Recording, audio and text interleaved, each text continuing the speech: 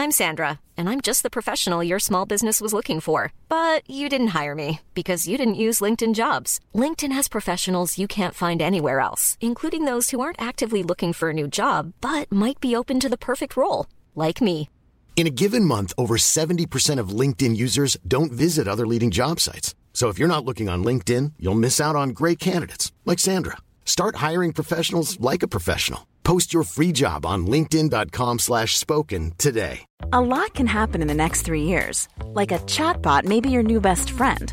But what won't change? Needing health insurance. United Healthcare Tri-Term Medical Plans are available for these changing times. Underwritten by Golden Rule Insurance Company, they offer budget-friendly, flexible coverage for people who are in between jobs or missed open enrollment. The plans last nearly 3 years in some states, with access to a nationwide network of doctors and hospitals. So for whatever tomorrow brings, United Healthcare Tri-Term Medical Plans may be for you. Learn more at uh1.com. Since 2013, Bombas has donated over 100 million socks, underwear, and T-shirts to those facing homelessness. If we counted those on air, this ad would last over 1,157 days. But if we counted the time it takes to make a donation possible, it would take just a few clicks. Because every time you make a purchase, Bombas donates an item to someone who needs it.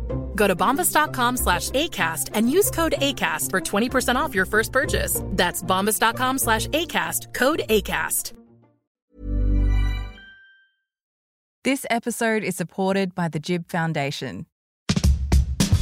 The Prime Minister's still facing questions over accusations of racism from an ugly pre-selection contest in 2007. I entered Parliament, selected by my party, and have been pleased to represent my party at every election since then. Well, he's certainly used race in the past on several occasions. Do you think he's lying? I think it's pretty obvious he is. Jan Fran has issues. Breaking down the election, one issue at a time. Brought to you by A Rational Fear. Hello and welcome to the second episode of Jan Fran Has Issues, the podcast where we break down the election one issue at a time. I am Jan Fran, as always joined by my co-host Dan Illick, who spent the last few days in the Republic of Westralia. I got to tell you, I got my passport stamped. I got my vaccines removed by a guy who just sucked on my arm for an hour.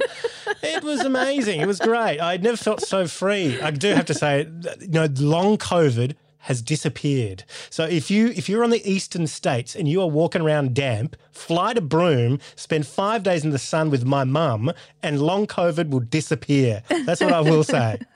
It's true what they say. There's no COVID in Western Australia. You want it gone, you just fly over there, mate. Well, today we've got a special guest on the show, Michael Towke. He's the man who this week, I'm sure you're across this story, Dan, accused Scott Morrison of racially vilifying him in 2007. I mean, I applied on my Lebanese village connections, which I just found out you also have some Lebanese village connections that I had no idea about either. Yeah, my mum's Lebanese, so I've got a huge Lebanese family. So this is really exciting for me. It's like, how often in Australian media do you get three Lebanese people on the same podcast? Well, I don't think you do. I think this is groundbreaking in so many ways. All we need is Phil Corey here and we'll have a good time. Look, this was a massive story this week, the Towke Morrison stuff. If you're not across it, that's okay. We've got you covered. Yeah. In just a minute. Before we get there, though, as always, we have to take issue with something. What did you take issue with this week, Dan? Jan, I'm taking issue with everybody approaching the leaders of the major parties in public places. The electorate cannot approach leaders. It just shouldn't happen. Leaders should just walk around unfettered by public opinion. That's what the Canberra bubble's for. That's what the Canberra. No one should be touching or seeing or making eye contact with Scott Morrison. I love this story. If you haven't followed the press conferences / meet and greets of our PM and opposition leader, one of them was in Perth doing a press conference when he got accosted, I will say, by a member of the public. And I am going to take issue with that actual member of the public who managed to jump in the middle of a presser and ask, he didn't ask a question, he asked whether he could ask a question. Have a listen to this. I've got a tough question. Hang on. Are you up for it? I've got a tough question. Are you up for it? I'm absolutely up for it. Okay. We're just taking questions from journalists because that's what you do at a press conference. So you're not up for it? Oh, my God. Dude, you had the opportunity to ask a question. Don't ask if you can ask a question. Yeah. Just ask the question. Anyone that's ever been in a press pack knows, don't ask for permission. Just stomp your way in there because otherwise someone else is going to take that airtime away from you. Exactly. The public have a lot to learn from operating in the press pack, let me tell you. Well, they can learn it from this guy who did just that to Scott Morrison. He was up at a pub in Newcastle. Pubs are always dangerous places because people are knocking back the beers. You don't know what's going to happen. And a gentleman, a pensioner with a lot of opinions, approached the PM. Hey, I'm doing this before the election, mate, because this is 2 promises that you made. You know another promise that you made? Okay, well, look, we've had quite a chat. Hey, you've got to have an integrity commission. That's how it's done, mate. That is it. Don't... Point after point. Just get right in there. You got to beat ScoMo because ScoMo will talk all over you. I did notice a headline that said ScoMo rejected the idea that he actually had a hostile reception.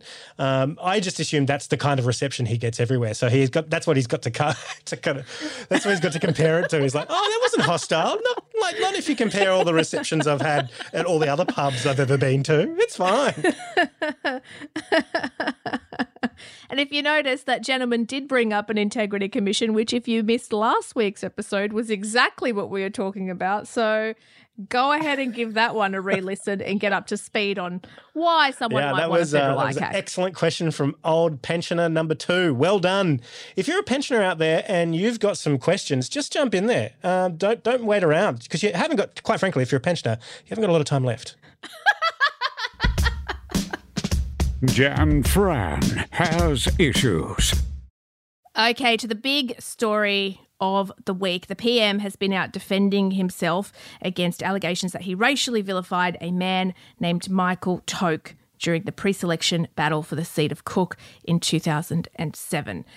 This is a pretty complicated story, so we're going to go right back to the beginning for it. This story starts in 2007 in the electorate of Cook in South Sydney. The safe Liberal seat had been held by a man named Bruce Baird for almost a decade, but he was moving on, and the Libs needed to find a candidate to run in the 2007 federal election. So a pre-selection ballot was held. This is when political parties vote for their preferred candidates. There were a number of people in the running, among them Scott Morrison, a former state director of the Liberal Party, and a man named Michael Towke, an engineer and local resident. Long story short, Towke won by a lot. He got 82 votes. Guess how many votes Morrison got? 8. So if Morrison lost the vote, how come he, not Towke, ended up in Parliament as the member for Cook? Well, if you believe Michael Towke, it's because Morrison and his allies orchestrated a smear campaign against him. Towke claims that senior Liberals went digging for dirt, trashing him to journalists as a liar and a fraud. Part of his account is backed by former Labor Senator Sam Dastyari. Scott Morrison's lieutenants, and I'm sure with Scott Morrison's knowledge, turned to the Labor Party and asked them to prepare the dirt file on his political opponent to be able to get rid of the guy and actually have him disendorsed as Liberal Party candidate. Really? I know this because I was the one who put the file together. But where do the recent allegations of racism come into it? Well, they were sparked by this. Morrison might profess to be Christian, but there was nothing Christian about what was done to Michael Towke. That was Senator Conchetta Fierravanti-Wells, who last month tore Scott Morrison a new one in her outgoing speech to the Senate. It's a little convoluted to get into why, but let's just say she's got a gripe with the man. She, unprompted, brought up the Towke saga and then said this. I'm advised that there are several statutory declarations to attest to racial comments made by Morrison at the time that we can't have a Lebanese person in Cook. You know those stat decks that Conchetta mentioned? Journalists went looking for them, and they found them. One signed by a Liberal Party member named Scott Chapman, another signed by Michael Towke, both attesting that the Prime Minister used Towke's Lebanese background against him, saying a Leb couldn't win the seat of Cook, and claiming that Towke was quote-unquote actually a Muslim. Side note, he's not. That's not really the point here, though. There's one more thing that you need to know about this for it to make sense. The seat of Cook is home to Cronulla Beach. And in 2005, just 2 years before this saga, a wee thing called the Cronulla Riots happened. Hordes of angry youths had been tearing around Cronulla all day looking for a fight. This is our country again!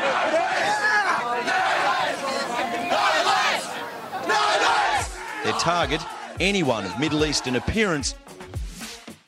It was a race riot where thousands of people draped in the Aussie flag rocked up to Cronulla Beach chanting "fuck off Lebs" and beating anyone who looked remotely brown. Good times. The rest is history. Morrison wins Cook in 2007 after getting pre-selected in a second ballot. He becomes the PM in 2018 after knifing Turnbull, and he wins the last election. This week, he has been in damage control, emphatically denying that he said any of this about Towke. I think I've been very clear. I absolutely reject that as malicious slurs. But that means someone is lying. And Michael Towke says it ain't him. Wow. What a great yarn. You know, Jan, you know what would be great? It would be great if we could actually hear from the man himself. But he's probably, extremely busy. Probably every other journalist in Australia wants to talk to him. He's done the project this week. He's probably got 60 Minutes lined up. There's no way we could get him.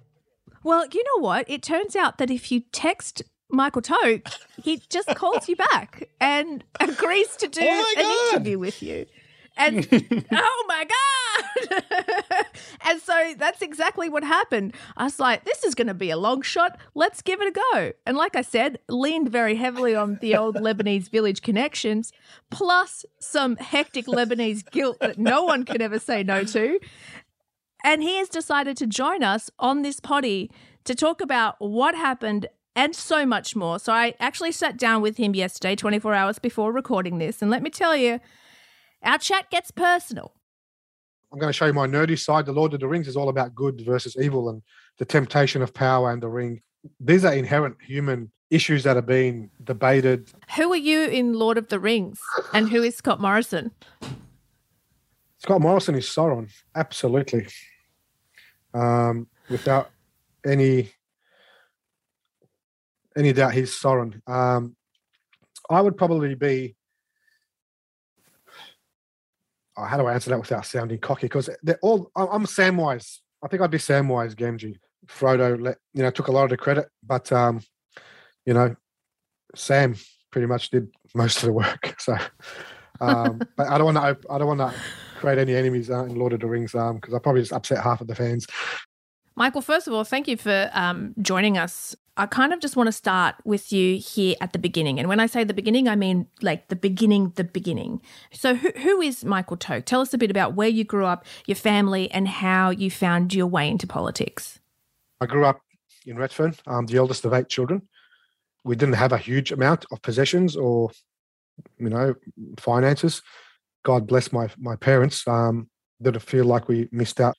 I don't know how many degrees between the 8 of us we have, including multiple master's degrees across a number of mediums, whether it's business, architecture, psychology. Politics. You went into politics. What took you into that? But you don't need a qualification for that, as you can tell from some of the people that get elected.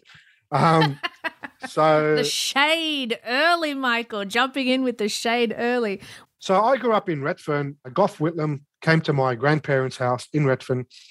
They were community leaders of the Lebanese community. And I grew up hearing this story. I mean, it was a big deal in our community, massive deal. And what are we talking, 60s, 70s? I'm not. How old do you think I am? This interview's over. No. Yeah, it was a bit of a melting pot for very low socioeconomic, non-Anglo people, Indigenous people and Lebanese. But even with all the, the abject poverty and drugs, I never felt like it was an unsafe area. There was a bit of harmony between people because we were all cut from the same cloth. So did that upbringing then spur you to go into politics? And am I right in saying that you started your sort of, career in politics in the Labor Party? I got signed up like most people get signed up, as I ended up signing other people up. And a lot of it was admin and, bickering, people positioning, posturing for positions. I don't know, maybe my expectations were way overinflated. For whatever reasons, I just sort of left it. Okay. And so when did you join the Liberal Party? How long before the Cook pre-selection did you become a member of the party? About 7-8 years. Okay, so you're running for pre-selection in the seat of Cook in 2007. Yep. There's a vote. There's a number of people who've put their hand up for that vote. You and Morrison are among them. You win the vote pretty substantially. Yep. Then what happens? They forced me to spend almost $100,000 in legal fees just to have the right to attend on the day and be considered by 160 delegates from across the entire state.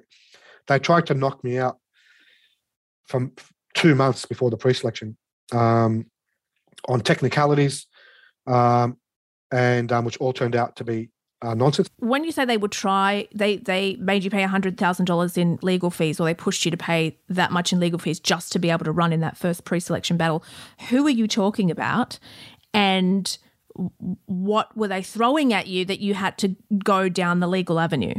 So the state director, who was a very close friend of Scott Morrison. So you're saying that there were people in the Liberal Party that did not want you to run in the pre-selection battle that you won at all? So I'd get an email or a phone call. Oh, we just had an allegation come in. You need to come into the office now. Like literally now. And I turn up and it's like, oh, we've had an allegation come in that you own and operate, you and your family own and operate a number of brothels. What do you say to that? What did you say to that? What are you talking about? We don't. And he goes, oh, would you be happy to put in a stat deck? Yeah, no problem. Did that. A few days later, you need to come in. Another allegation's come in. Allegation has come in that you were involved in an altercation in a bar fight where you've stabbed someone. And then I've got all this in writing, right? And I'm happy to share it with you. And it's like, well, that didn't happen. It's almost laughable, right? So who's putting these allegations to you? Can you name them? Well, the state director at the time, the guy who's actually, if it was a state of origin match, he's literally the head referee. He's the main arbitrator of a pre-selection. And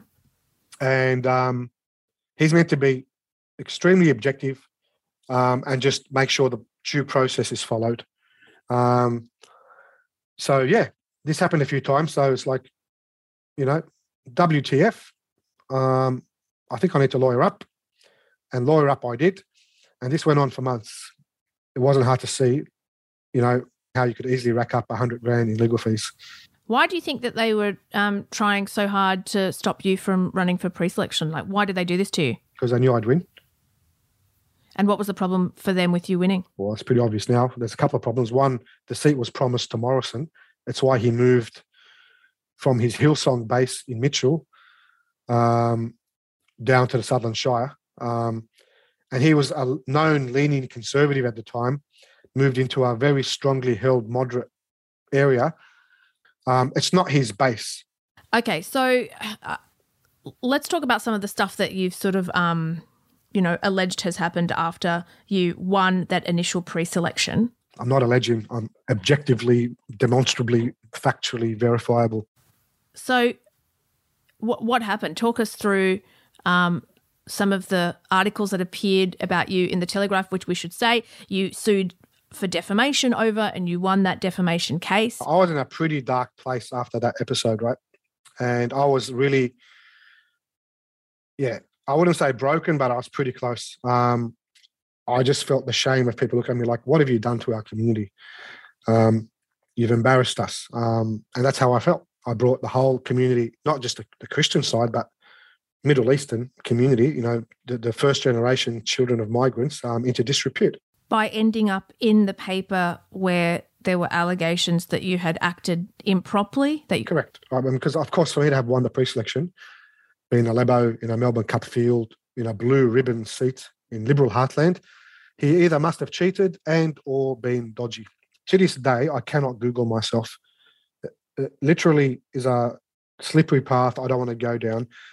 Maybe after the events of the last week, at some stage when I have a bottle of scotch in front of me, I might, for a laugh, see what's out there now. What are you worried about if you Google yourself? What stopped you from doing that? Ripping scabs of wounds that have healed that I just don't need to go down there. I mean, I literally put it behind me. To think I'd ruined not only my reputation. I mean, one of the articles we sued was that Towke facing 5 years jail, because that's the article that really upset my mum. So there was you did do some press about what happened in 2007 in the years that followed. Not a lot. And then this thing blew up because late last month, Senator Conchetta Fierravanti-Wells mentioned this saga in the Senate. You say that you had no idea it was coming. Absolutely. How did you then hear about it? Did someone just text you and say, Michael, you're on the news? I had a long day at work, came home, did my dad duties and passed out. Woke up Wednesday morning and glanced at my phone and it had gone into literally meltdown. I was being tagged in Facebooks, YouTube clips, multiple missed calls. I'd been texted on multiple texting applications. So I was like, what's happened? Like, I actually was worried there was a nuclear incident in the Ukraine-Russian conflict. Like, my mind was racing. I was literally half asleep.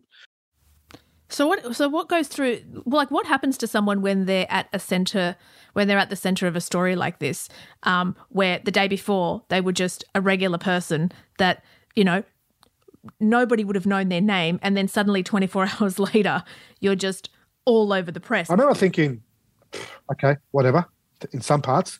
And another part of me was thinking, well, I'm glad some of the stories gotten out there. Zero intention of talking to anyone. I just sort of blow over.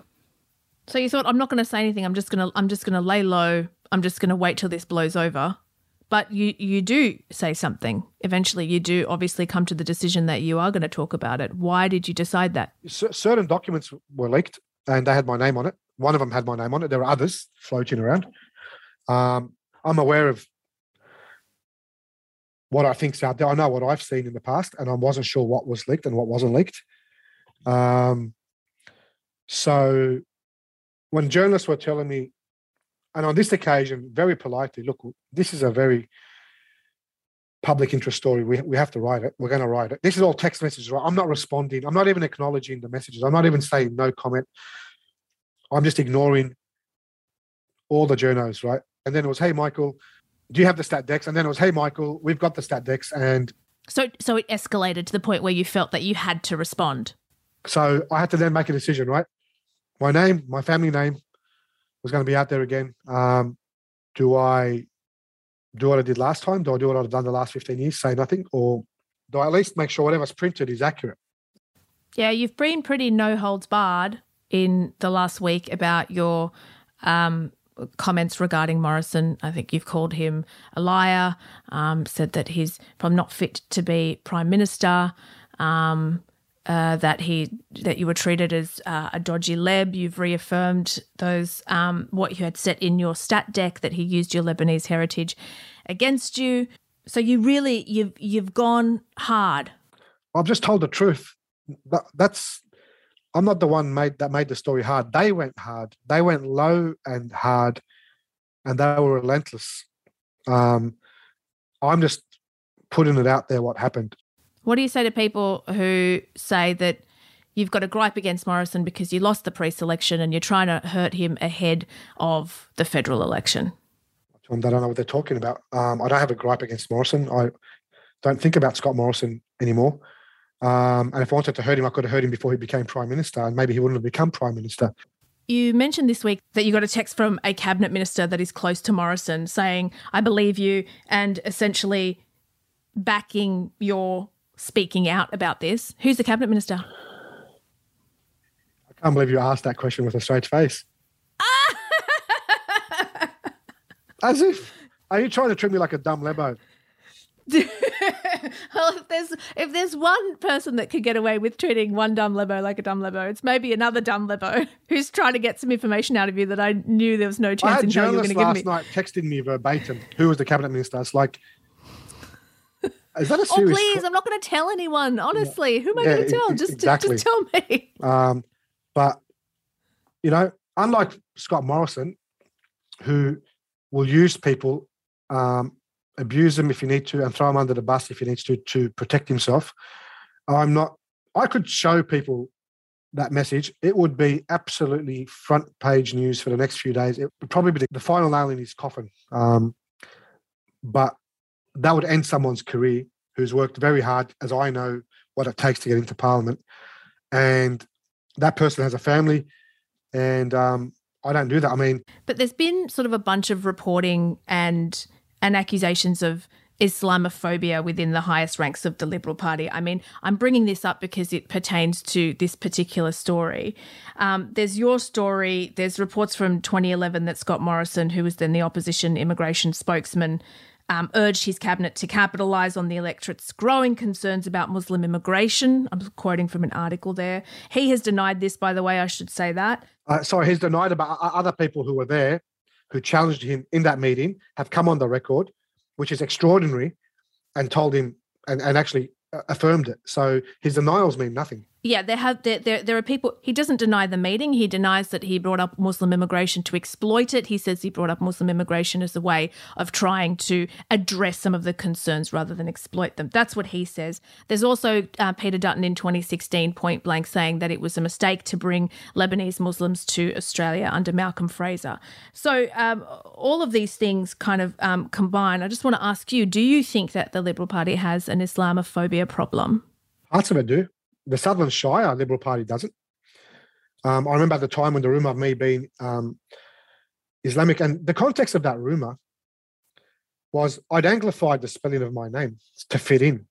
After everything I'd done in this country, including serving in the military, first-class honours degrees, charity, never been in trouble, just being a good citizen, I still always felt there was a really big glass ceiling, like very sitting above my head. There wasn't too far I could go, and got sick of people not being able to pronounce the family name. Like, oh, how do you spell that? Where's that from? So I anglified it well before the pre-selection. And one of Scott Morrison's closest friends, because I had to submit my birth certificate, updated birth certificate, which shows my original name. They took my birth certificate with the change of name, running around telling people, oh, look, he's changed his name. It's because we think he's a Muslim. And you had changed your name to try and assimilate and do the thing that these rednecks ask of immigrants, like come here, learn English, but all the other stuff, the Australian values crap, which they try to hide some of the stuff that's not really Australian values. I try to blend in, and they turned it against me. Let me ask you one more question. We've got a federal election coming up in May. Is there anything that you would say to the Australian people before we go into that federal election?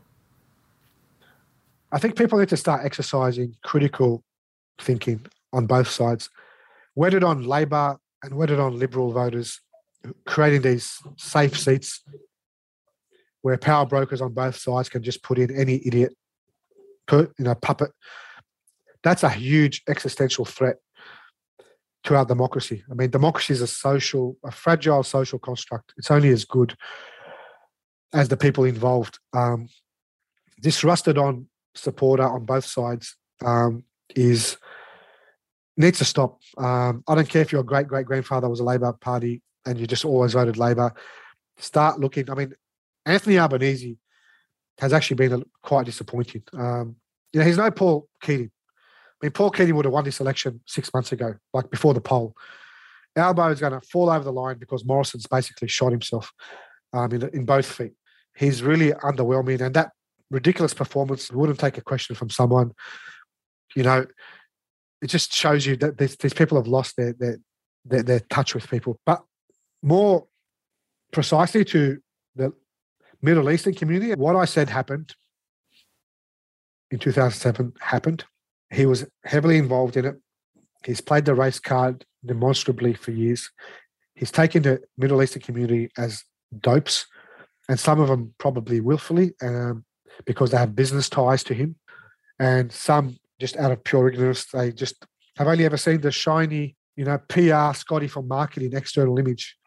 But this is a divisive man who has used racial vilification, not just with me, but with many other people, Islamophobia and bigotry on several occasions in his career to divide us for his own political gain. And if the Liberal Party insists on keeping him as their leader, then you need to really think hard about not voting for him or for the party, which sends a message to both sides, because then that sets the standard.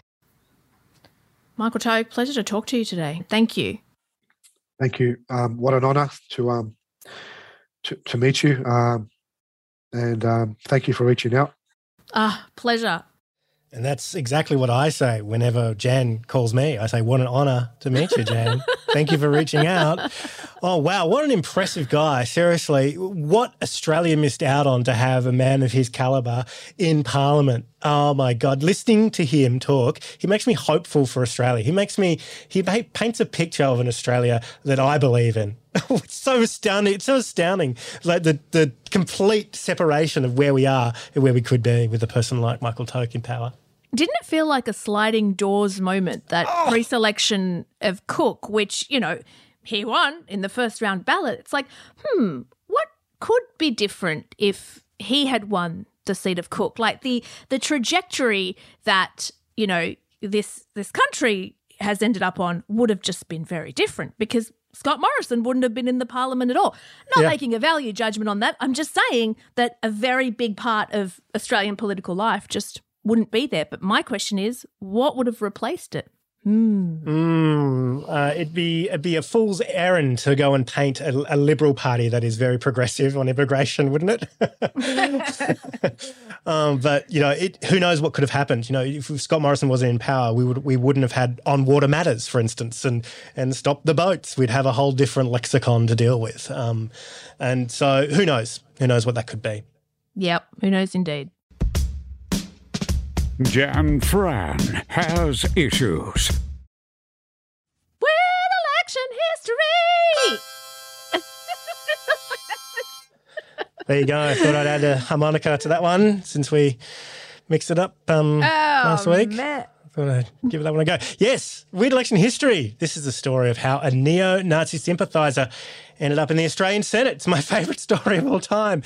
And the boy who tried to stop him with an egg. Oh, God. Who better to tell you this story than someone who knows the Senate and, sadly, racism inside and out? We're talking about Mehreen Faruqi, Australia's first ever female Muslim senator. Take it away, Mehreen.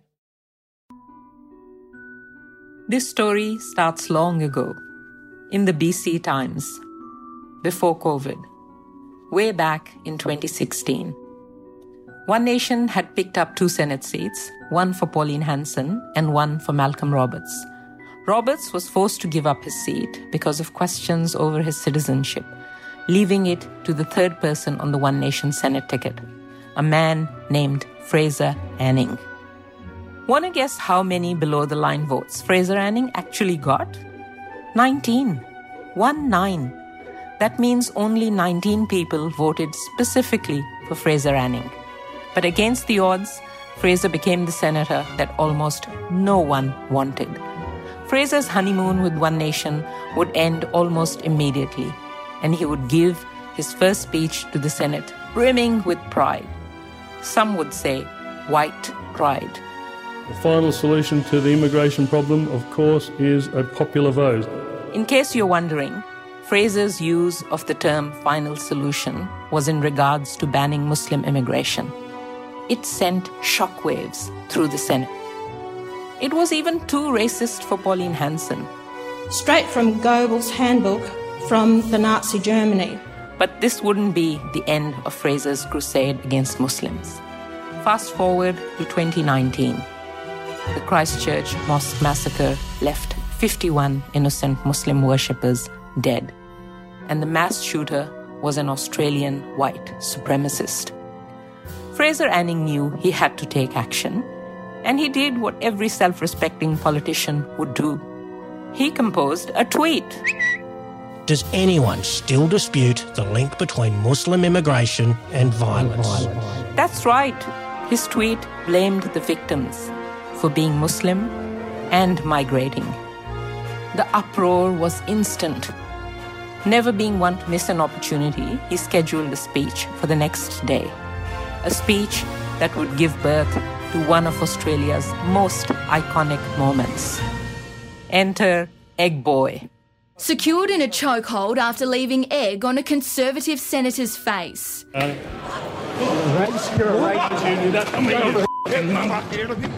Galvanised by Egg Boy, Australians made their voices heard, and the racist senator lost his seat at the next federal election. And while the fight against racism continues, one thing is for certain. This egg has united people. Yay! Thank you, the egg that united the country, and thank you, Maureen, for that little story time for us. And can I just say, Maureen Faruqi became Australia's first female Muslim senator less than 24 hours after Fraser Anning called for Muslim immigration to be halted. Oh. What a timely thing. Oh, my gosh. And we should also probably recognise the folks who have been let out of immigration detention this week, which has been an incredible effort from so many activists getting this on the radar and keeping pressure up on the government for doing it. Just absolutely astonishing. So it only took 9 years, but you know what? At least it's not 10.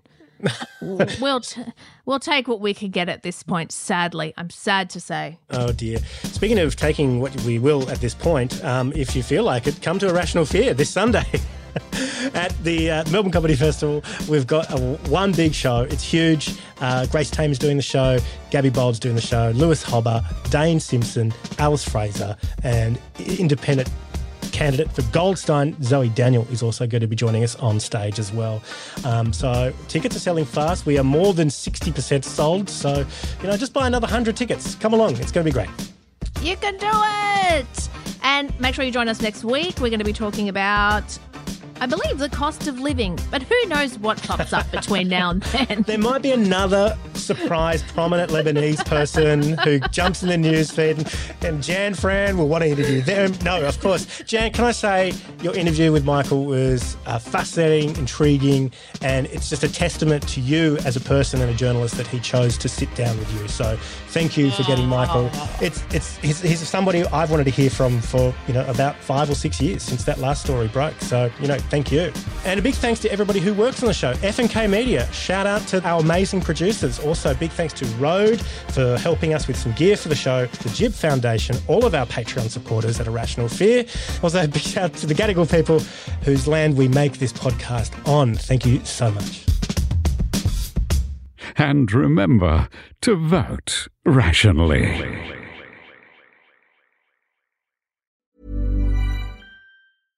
Imagine the softest sheets you've ever felt. Now imagine them getting even softer over time. That's what you'll feel with Boll & Branch's organic cotton sheets. In a recent customer survey, 96% replied that Boll & Branch sheets get softer with every wash. Start getting your best night's sleep in these sheets that get softer and softer for years to come. Try their sheets with a 30-night guarantee. Plus, get 15% off your first order at bollandbranch.com. Code BUTTERY. Exclusions apply. See site for details. Acast powers the world's best podcasts. Here's a show that we recommend. The Real Housewives is a guilty pleasure for most, but if you're looking to not feel guilty about that pleasure, tune in to Everything Iconic with me, Danny Pellegrino, where I break down all the messy moments and behind-the-scenes antics of Bravo's popular franchise. And on Everything Iconic, I also interview celebrity guests like Kelly Ripa, Keke Palmer, Drew Barrymore, Cameron Diaz, and more about their guilty pleasures, their past work, and so much more. So if you're pop culture obsessed and find yourself watching way too much reality TV like me, tune in to Everything Iconic with Danny Pellegrino, wherever you listen to podcasts. Acast helps creators launch, grow, and monetize their podcasts everywhere. Acast.com.